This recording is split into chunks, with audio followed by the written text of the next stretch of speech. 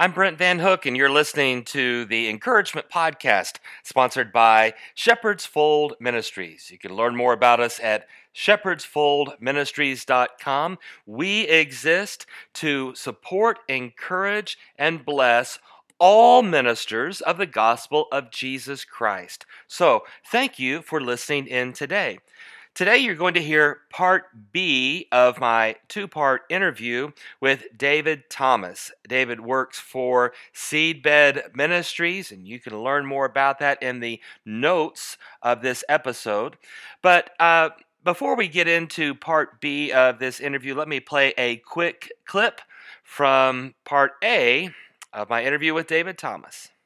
When the challenge of the day is beyond anything we've ever seen, and the church has never seemed this frail to meet that challenge. And here we are. And so, the first move, the primal move of ministry, is to bring it to the altar. Right. And plead with God over it there. So, yeah, man, oh my goodness. Ministers are so crucial in these days. Yes, that's a great insight. Now, that answer was a portion of his answer to the question, why are ministers important?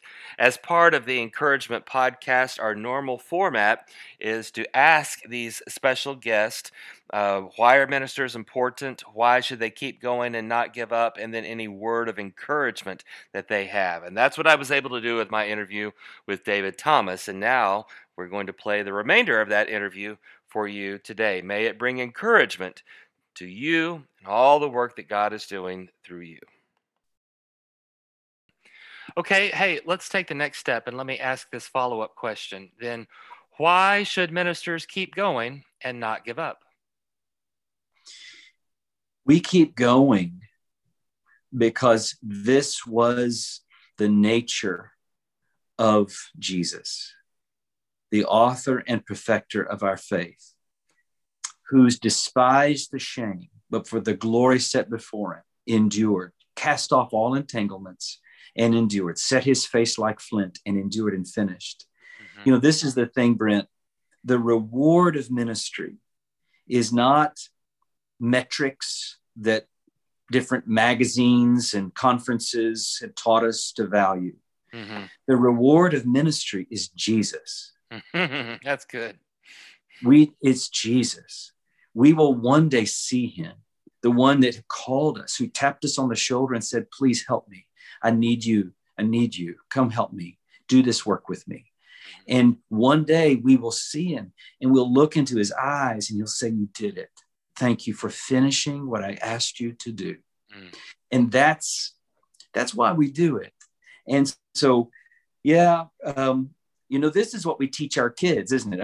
We teach them, you don't have to be straight A's. You don't have to be an all-star. You don't have to be a state champ, but you need to finish.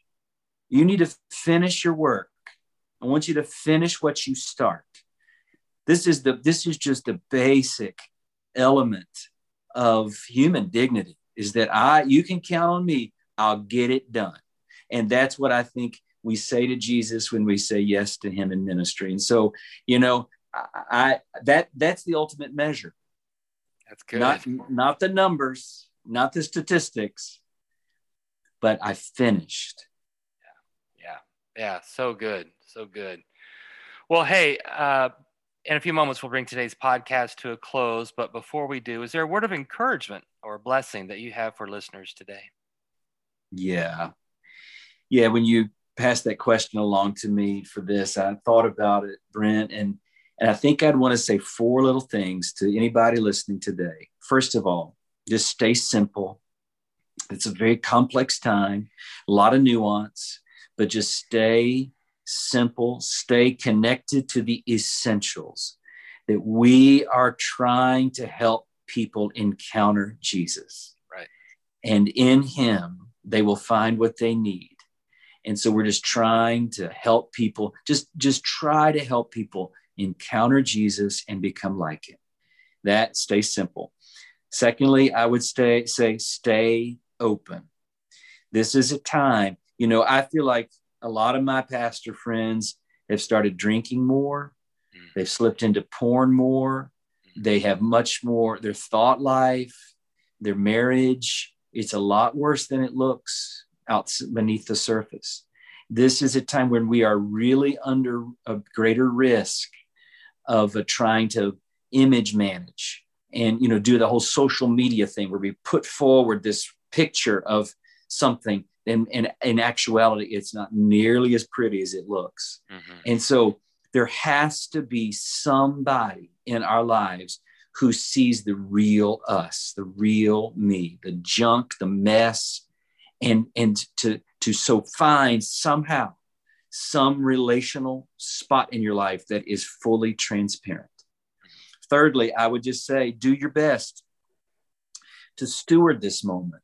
Don't, it'd be such a squandering of the moment if all we did was just try to find the quickest way back to normalcy, back to what it was before COVID. What a waste of all we've been through. So no, let's think, okay, we've been shaken to the core. We've been forced to face a lot about ourselves. We're not going to go back like we were before. We want to go back different. We want to steward this and really harness what has happened to us to become more faithful, more reliant on God than ever before. So steward the moment. The last thing I would say is just stay on your knees. I know I said it before, but this is a moment when that we need so much for pastors to consider the first place of ministry to not be their blogs and their pulpits, not be their committee meetings or their tweets, but their closets. The closet. That's the place where the real work gets done. And to work it out there and let God work it out outside of there. Mm-hmm. And so that's what I would encourage anybody listening to try to consider. That's so good. That's so good. Well, listeners, thank you for joining us for today's podcast.